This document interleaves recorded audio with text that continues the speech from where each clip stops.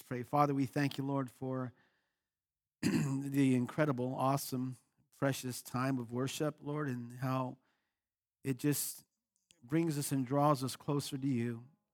It does something within our heart and our spirit, Lord, that, Lord, just brings us to the reality of who you are, and that we're so grateful, Lord, that we have the privilege and honor of calling on you and lifting our hands in praise to you because you are worthy of it. So, Father, I pray this morning and trust that through that time of worship that our hearts are prepared to receive your word, Lord. And, Father, I pray that we would leave this place transformed by your living word. Father, I decrease that you would increase. I empty myself of myself, so fill me with yourself. That everything that I say and do, every thought that enters my mind would be of you, not of me. We pray this in Jesus' name.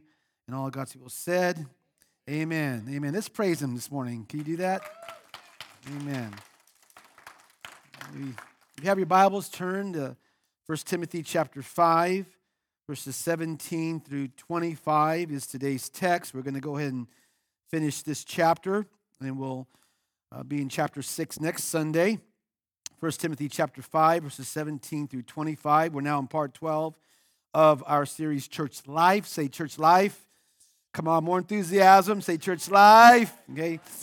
You better be awake. You're at the 9 o'clock service, right? Okay. Yeah, God is so good. Part 12. Now, before we even dive into the text, I want to do a quick review, as always, from last week's text, verses 1 through 16 of chapter 5. And you might remember I gave you 3 points. And the first point of last week's text is the procedure. Say that.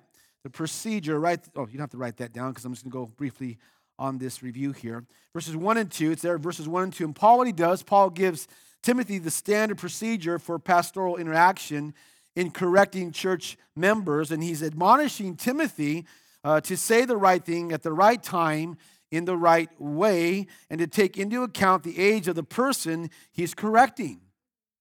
And if he's an older man, he says, don't rebuke him harshly. Rather, Timothy, exhort him as if he were your father. Speak to him, correct him gently and respectfully. And then he says, treat younger men as brothers. And so when you, Timothy, when you have to correct a younger person that is about your age or perhaps even a little younger than you, don't talk down to them. Rather, treat them and speak to them as you would a brother. Then he says, older women as mothers. That when you, Timothy, have to correct an older woman, you talk to her with the same respect and also dignity that you would give to the mother that you love. And then he says, and younger women as sisters, I love this, with absolute what? Purity. In other words, when you correct a younger woman, Timothy, make sure your conduct towards her is always pure and above reproach. You are to treat her as your own sister. The second point of last week's text was the plan. Say that, the plan. That's in verses 3 through 8.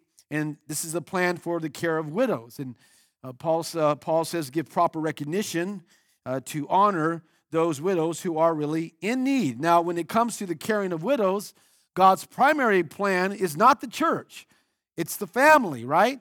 The family. It's the children and grandchildren, and they're responsible to take care of her, take care of her, and to repay her for this is good and pleasing and acceptable before God. Then Paul says the widow who is really in need and left all alone, in other words, no husband to provide for her because he passed away, he died, and no children or grandchildren. Perhaps she does have children and grandchildren, but they're losers. They're not around to help her. He says, puts her hope in God and continues night and day to pray, love that, and to ask God for help. And then Paul, what he does, he points out that in contrast to the widow who is spiritually alive and who prays to God for help are those other widows who are spiritually dead and are living for pleasure. And Paul then, what he does, he exhorts Timothy, pastors, leaders, to teach these things to all believers, right? So that all believers will know what God expects of them when it comes to honoring and treating widows, so that no one, speaking of believers, no believers may be open to blame, that they may be without reproach. And then Paul, he pulls no punches and he says this straight up. Anyone who does not provide for his relatives, and especially for his immediate family, he has denied the faith and is worse than an unbeliever. The third point was the parameters. Say that. The parameters, and that's in verses 9 through 16. And Paul already established that God's primary plan for the care of widows is the immediate family, right? The children and grandchildren. Well, God's secondary plan, Paul says, secondary plan is the church. First, it's a family. Secondary plan is the church. And in verses 9 through 10, Paul, what he does, he lays out the parameters, the guidelines, the qualifications for the church's care of widows, for the widow who is really, say really in need. And if she has diligently followed every good work and all these things that Paul has just listed in those verses, then she qualifies to be put on the list. And you see, Paul is making it clear that there has to be a way to tell legitimate need from illegitimate need. You guys got that? Then in verses 11 to 13, Paul lists those who were not qualified to be on the list. They broke their pledge to God, and they were idlers, gossips, right? Busybodies, saying things that they ought not to. And then in verse 14, Paul counsels younger widows to marry, right? To have children, to manage their homes. That's a good thing, amen? And to give the enemy no opportunity for slander. And then in verse 15, Paul says, some have in fact already turned away to follow Satan. In other words, their goals and desires have become directed by the world, that they no longer focus on the concerns and desires of the kingdom of God. And then in verse 16, Paul gives his final word on widows, families. He says, families, not the church, but families are the first in line of support for widows. If you got it, say got it. This now brings us to today's text, and the title of today's message is Care for Those Who Lead. Say that. So notice that in last week's text, okay, we studied that, just gave you a review on that. Paul goes from caring for those in need to now caring for those who lead. You guys with me? The church's responsibility to the leaders in the church. Now, you guys know this, most of you guys know this. The New Testament uses 3 key words for leadership in the church. And the first word or words could be overseer/bishop. And it's the word episkopos, from which we get the word episcopal, and it means to oversee and to care for. The second word is elder. Say elder. And this is the word used in today's text, and that word elder is a Greek word presbyteros, and from which we get the word Presbyterian, and it refers to the one who is mature and models the faith. The third one is pastor or /shepherd. It's a Greek word poimen, and that word means to shepherd, or one who cares for the needs of others. So in Scripture, these titles refer to the same position, using interchangeable words to speak of different facets of their assignment and different facets of their character as they lead the church. You guys with me so far? Now I got to be honest with you, okay? Straight up honest with you. This is a little awkward and uncomfortable for me, and I'll tell you why. Because as a pastor, I'm going to be preaching about how pastors are supposed to be treated by the church. But it's the text, and I got to stick to the text. Amen? I was hoping someone else could preach this for me, but I guess not, right? Okay? So please bear with me, all right? 3 points. If you're ready, say yes. Number 1 is this: reward. Say that. Reward. Write that down.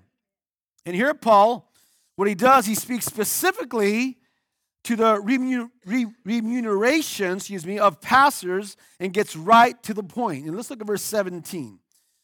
He says, the elders who direct the affairs of the church well. Now, the King James renders it like this: the elders that rule well, he says, are worthy of double honor, especially those whose work is preaching and teaching. Now, first of all, I want you to notice, Paul writes, who direct the affairs of the church well. Say well. The King James says those that rule well, which means managing the spiritual interests of the church honestly, excellently, rightly. In other words, leading well, teaching truth. The pastor, in other words, the pastor's testimony is good, both inside and outside the church body, one who lives a life of integrity. You guys with me? Also notice it's in the present tense. The pastor has ruled this way in the past and continues to rule this way in the present. So Paul is saying pastors who rule well are worthy of double honor. Say double honor. What does Paul mean by the phrase double honor? I mean, does he mean that the pastor who's doing a good job should get paid twice as much? And there are some who believe that that's what the phrase means. I would disagree with them, okay? Unfortunately, there are some pastors that take this verse and expect the church to double their salary. Now, I want to remind you, back in chapter 3, verse 3 of 1 Timothy, one of the qualifications of a pastor is to not be greedy for money. You guys with me? Why? Because the ministry is not a place to pursue wealth or luxury. Now, the phrase double honor, now stay with me now, the phrase double honor means double weight or double care. Write that down, double weight, or double care.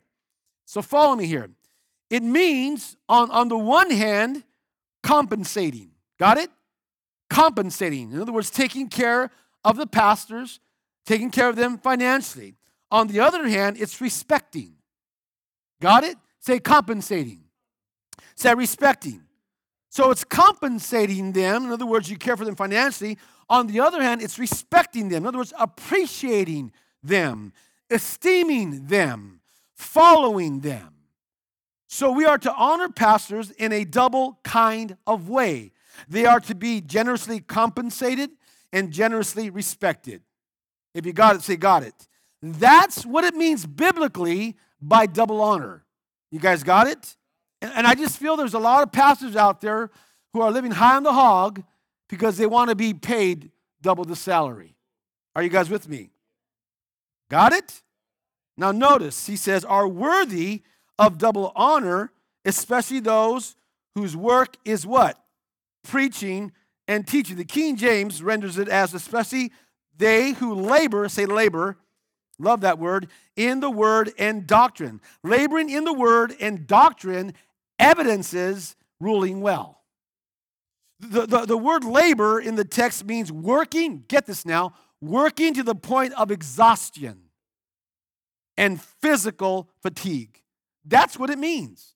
And it speaks of time and effort to study and prepare messages, of the daily meditation upon the text and the study of it to get the right understanding of the passage, exegesis. And the point is, pastors who rule well, this is the point, are not lazy. Amen? They work until they're exhausted. Now, I got to tell you, there are some people that tell me, man, you got it made, Pastor. You just got to work one day a week.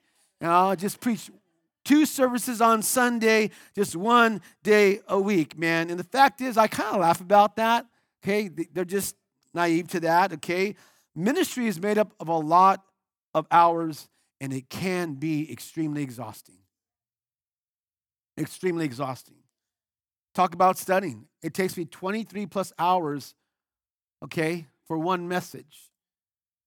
To break it down, to understand the historical meaning, the background, and to give you the meaning of what the text says, and not to make it a pretext, but to preach the total context of what it says. Not what I feel, what I say, but what God's word says. Okay? So there's a lot of time studying in God's word, okay? And not only that, but counseling. I counsel people all the time. Okay? Now, that's not always easy. Okay? So you're talking about counseling. How about hospital visits? And not to mention weddings.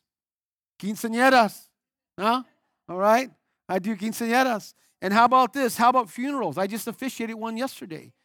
And it was a long day. We were here from 10 to about 6 o'clock, right? It was a long day. And you know what? So it's not easy. So my question is, so you want to be a pastor? And some people want to be pastor. Well, you want to be pastor because they just think this is it. They just see this. This is the least of it. Are you guys with me?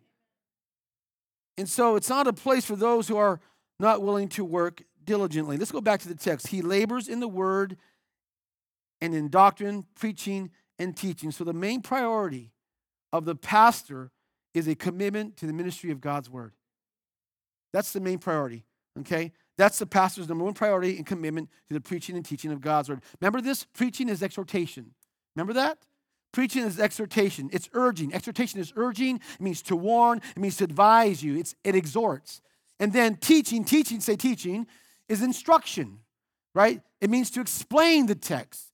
It means to inform. So preaching exhorts, teaching informs. So pastors are to expound the Bible.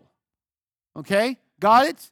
Not to read one verse and then go off on some tangent about all these stories and do a drama and have a video. No, they're to preach the Word of God, to expound on what the Word of God says. Can I get an amen?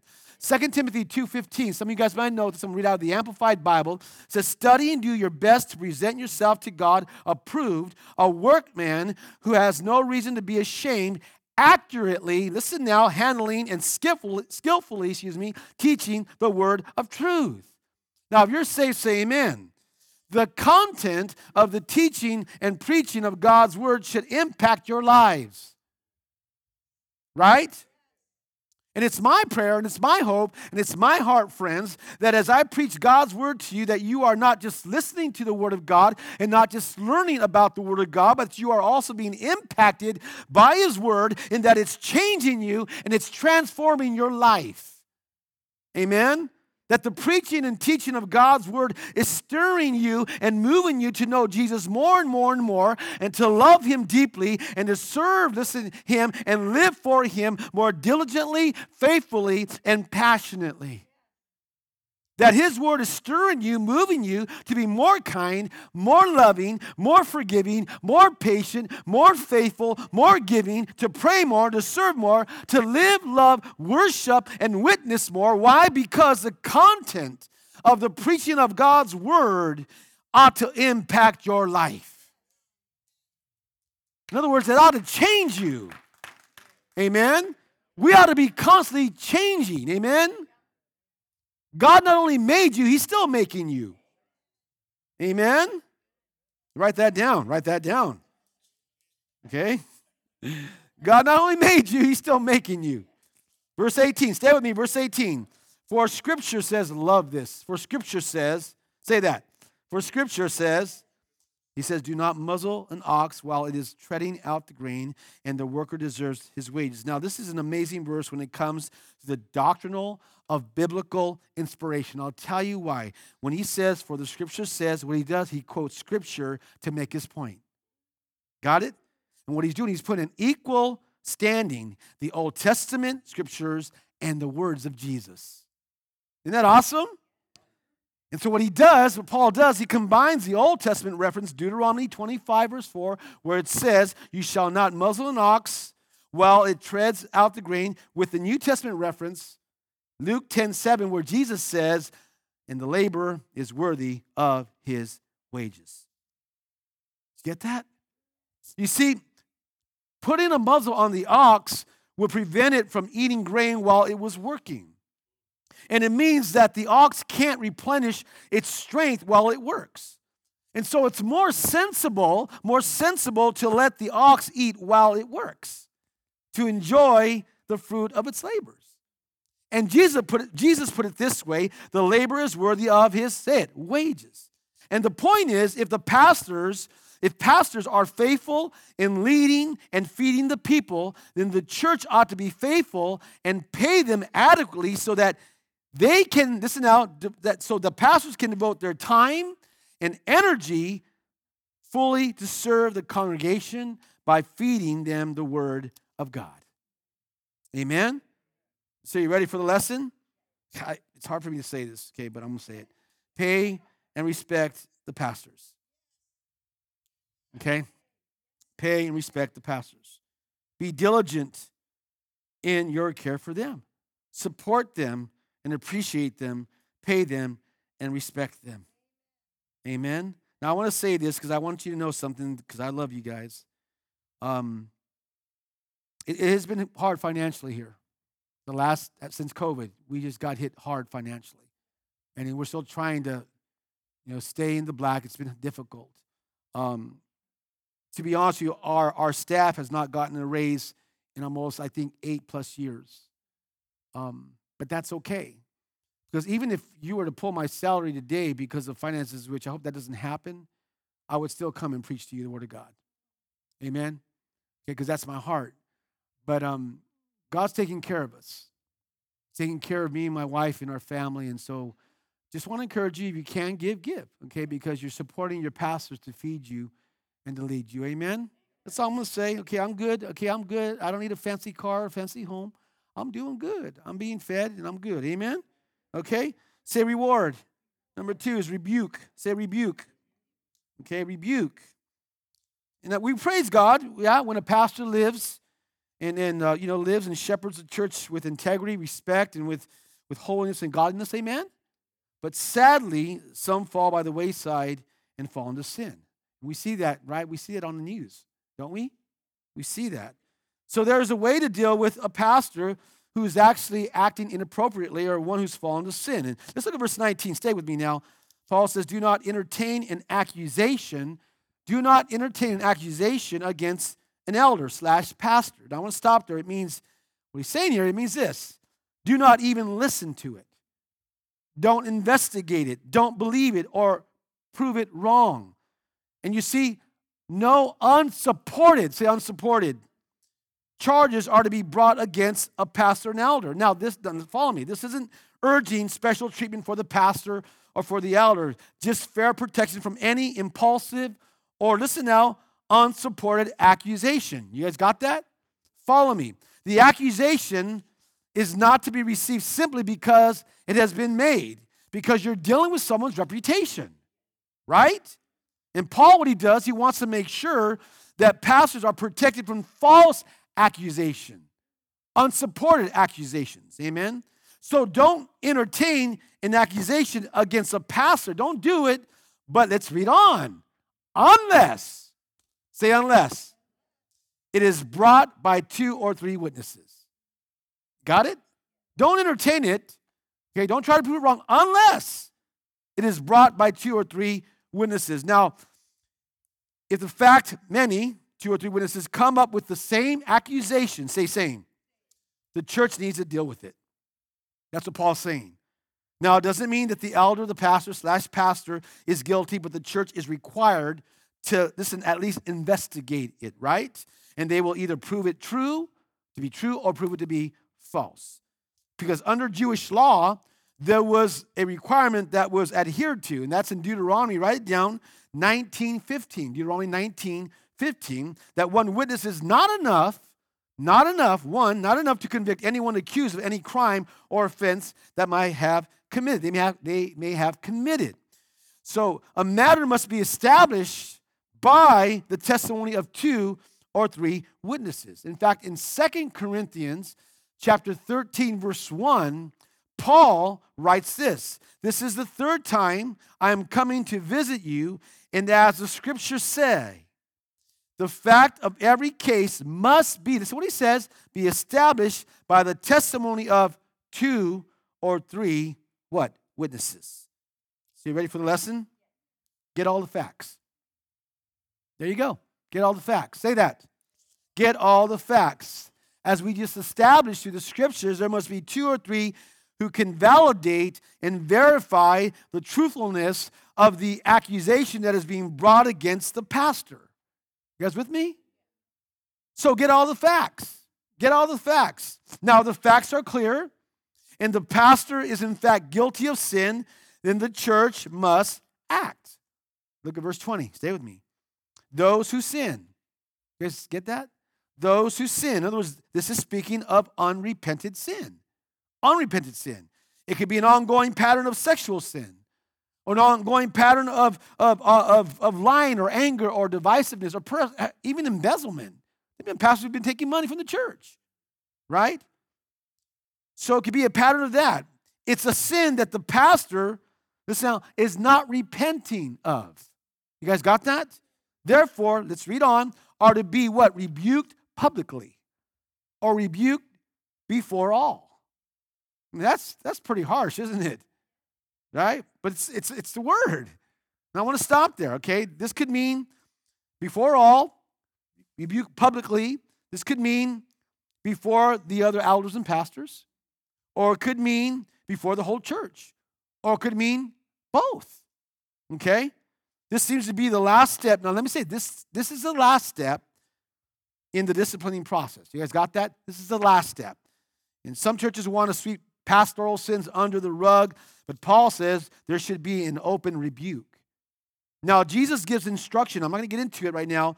Instructions on how to handle church discipline in Matthew chapter 18, verses 15 through 18. Go home and read that. It's very, very, it's simple to understand and the steps when it comes to church discipline. But that's the last step, is bring them before the elders or the church. Now, let's read on. They are to be rebuked publicly. Why? Why? Here we go. So that the others could be the elders and pastors or the church. The others may take what? Warning. Okay? It's for the sake of the whole church community that they will experience the fear of God by this public rebuke. Okay? They will recognize the value of fear. You guys with me? Because there's a positive value. There really is a positive value to fear when it comes to church discipline. Okay? So as you see that happening, whoa, I better be careful too. Right? Amen? Verse 21, I charge you. I love that. It's not a suggestion, not even a recommendation. This is a charge. And it was meant to get your attention. Okay? So Paul's saying, Timothy, pay attention. I charge you, Timothy. Okay, it's a pretty important charge, right? In the sight of God, say God. And Christ Jesus, say Christ Jesus. And the elect angels, say elect angels. Well, who are the elect angels? The elect angels are those who didn't rebel against God. Amen? Then he says to keep these instructions. What instruction? Okay, the discipline of the pastor if he gets out of line. You guys got that? Without partiality, and do nothing out of what? Favoritism. In other words, judgments must be carried out without prejudgment and taking sides, because Timothy and the church also stand before God, Jesus Christ, and the elect angels. They're watching you, right? It's a solemn charge to Timothy and the church to not listen to accusations without proper witness. So you ready for the lesson? Here we go. Do everything, listen now, do everything with fairness. Say that. Do everything with fairness. And then Paul's point is this: you must be cautious not to show favoritism, and must exercise discernment, and must be above personal prejudice. Proverbs, right? It's Proverbs 24:23. Write that down. Proverbs 24:23. Solomon writes, here are some further sayings of the wise. It is wrong to show favoritism when passing judgment. Romans 2, verse 11. Romans 2, verse 11 says, for God does not show favoritism. So fair and impartial judgment is required by who? God. Because God is fair and impartial, right? And you see, Paul's saying Timothy couldn't favor pastors he liked or more harshly judge those he didn't like. Okay? He had to deal with the evidence and the facts of each situation. Notice, Timothy, listen now, okay? Get it now? If you're a leader, a boss, whatever you might be, listen now, has to be firm and fair. Be firm, yes. Be fair. You guys ready for the lesson? Accountability. Say that. Hold your pastors accountable. You know you have the right to do that. Biblically speaking, you have the right to hold your pastors accountable. As part of the church's ministry to pastors, the pastors need to be lovingly held accountable. If you see that we're stepping outside of something we shouldn't be doing, friends, then you are, by all means, have the right to say, hey, I need to pull you aside and tell you, what you're doing is not right. Keeping us accountable. Can someone say amen? Say reward. Say rebuke. Number 3 is review. Say that, review. In other words, what Paul is saying here, as we get into the text here, review carefully those who are being considered for leadership. Got it? And Paul points out that you might avoid some of this sorrow, speaking of the pastors that fell into sin, sorrow, if you more carefully examine those you put into leadership position. Right? Verse 22, if you're still with me, say amen. Do not be hasty in the laying on of what? Hands. So I'm going to stop there. Those considered for leadership are to be tested and examined. Can I get an amen?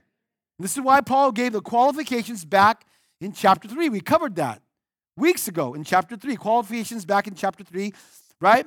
In other words, give people time to prove themselves faithful in their life and lifestyle, and time, right, to prove themselves faithful in ministry. Do you remember what Paul said to Timothy back in chapter 4, verse 14? Huh? He said, do not neglect your gift, Timothy, which was given you through prophetic message when the body of elders laid their hands on you. It was a group of elders, pastors, who recognized Timothy's gift to preach, who laid their hands on him to ordain and commission him, affirming his gift, his calling for ministry. What they were doing, they were setting Timothy apart for the ministry. And what they were doing, friends, they were affirming him. Okay? He was tested and examined, and he met the qualifications. Therefore, they were pledging to support him and pledging to protect him. And this is what the church continues to do in selecting leaders. Amen? Now, I want to say this. No man or woman ascends to the position of leadership by their own ambition. The gifting of God, say gifting of God, must be evident in their lives and must be set apart to do it.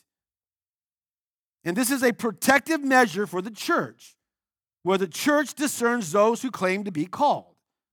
Well, God's called me. Okay, well, let's test you and examine you then. Amen? Huh? We have people come, well, God called me. Well, good for you. But guess what? We're going to test you and examine you. And then they leave. Huh? Then he says, let's read on, and do not share in the sins of others. This could mean do not involve in those kinds of sins that caused some pastors to be judged. Then he says, keep yourself pure, Timothy. Huh? Did you get that? Paul's like, Timothy, listen, Pastor Timothy, Pastor T, okay? Don't just consider what you have to do with other pastors. You, Timothy, you need to look at your own life and keep yourself pure. Amen?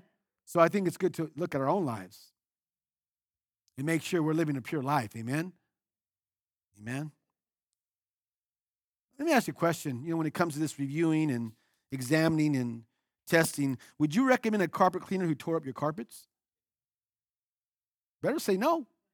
Okay, you better say no, right? Or recommend a mechanic who ruined your car. Then why would you recommend someone who can destroy the church? And I got to tell you, friends, there have been many ministers who've destroyed the church, who've destroyed people's lives. Are you guys with me? The one considered, this is why this is so important, the one considered for leadership must be tested and examined. Period. Amen? Verse 23, stay with me now, verse 23. Stop drinking only water and use a little wine because of your stomach and your frequent illnesses. Well, Paul stops his train of thought here, kind of just stops about pastors, right? He doesn't talk about them, and he gives Timothy some medical advice. That's what he's doing. And Timothy obviously had some stomach issues. Now, I want to say this, okay? The wine was for medicinal use, not for recreational use. Now, as I said before, as a Christian, the Bible says you can drink, but don't get drunk. Amen? I don't drink wine or alcohol, okay? That's my personal conviction. Okay, but here, the wine was used for medicinal, not for recreational use. You guys got it? Okay? Paul could simply be saying to Timothy, the ministry is tiring, Timothy, and the ministry is exhausting and difficult, so take care of your health. You guys ready for the lesson? Take your meds.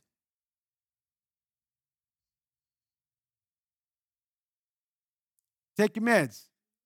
When I wrote that down in my notes, I started laughing. That's a good one. It's a good one, right?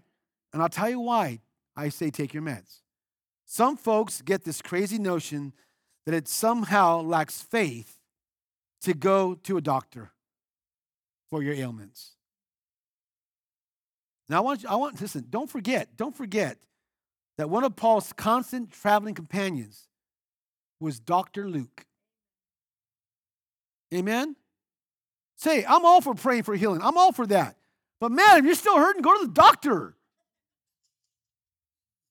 Take your meds. Amen? And just pray that God will use that to help you. Amen? Okay? Just don't walk around, oh man, go to the doctor, eh? Amen? Here we go, verses 24 to 25. Now what Paul does, he returns. He returns back to the flow in these verses as he reveals two truths in regard to examining those considered for leadership. And the first truth is that some deeds, he pretty much says it, are evident. They're evident. Say evident. Look at verse 24. The sins of some men are obvious, reaching the place of judgment ahead of them. The sins of others trail behind them. So the point is that if you will just open your eyes, okay, just open your eyes, you will quickly be able to see whether or not a certain person is worthy of leadership position. And you see, there are many things that can be discerned right by just by opening your eyes and looking at them, because some deeds are obviously they're evident. So the first truth is that some deeds are evident. Say evident. The second truth is that some deeds are extracted. Say extracted. Look at verse 25. In the same way, good deeds are obvious, and even those that are not cannot be what? Hidden. So the indication here is that there are some deeds that are hidden, but if the church will be committed to examination, okay, those will become evident as well. And so Paul's point is, if they are individuals of bad principles and bad practices, they will be discovered in time, for there is nothing hidden that shall not be revealed. Simply put it this way, time will tell. Amen? And this is why the church, and I want you to get this, please get this, why the church should not lay hands or place someone in ministry, leadership, because of personality, because of zeal, because of generosity, because of flattery, because of connections, because of ideas, because of availability, or professed love and loyalty to you and the church. So what? They got to be examined and tested to see that they're genuine. Amen? So review carefully those who are being considered for leadership. They must be tested. They must be examined and see if they qualify. Amen? So let's wrap this up. So simply care for those who lead. Well, by honoring them, by protecting them from false accusations, by holding them accountable, which you have the right to do so. And finally, by cautiously selecting them. Amen? Let's all stand.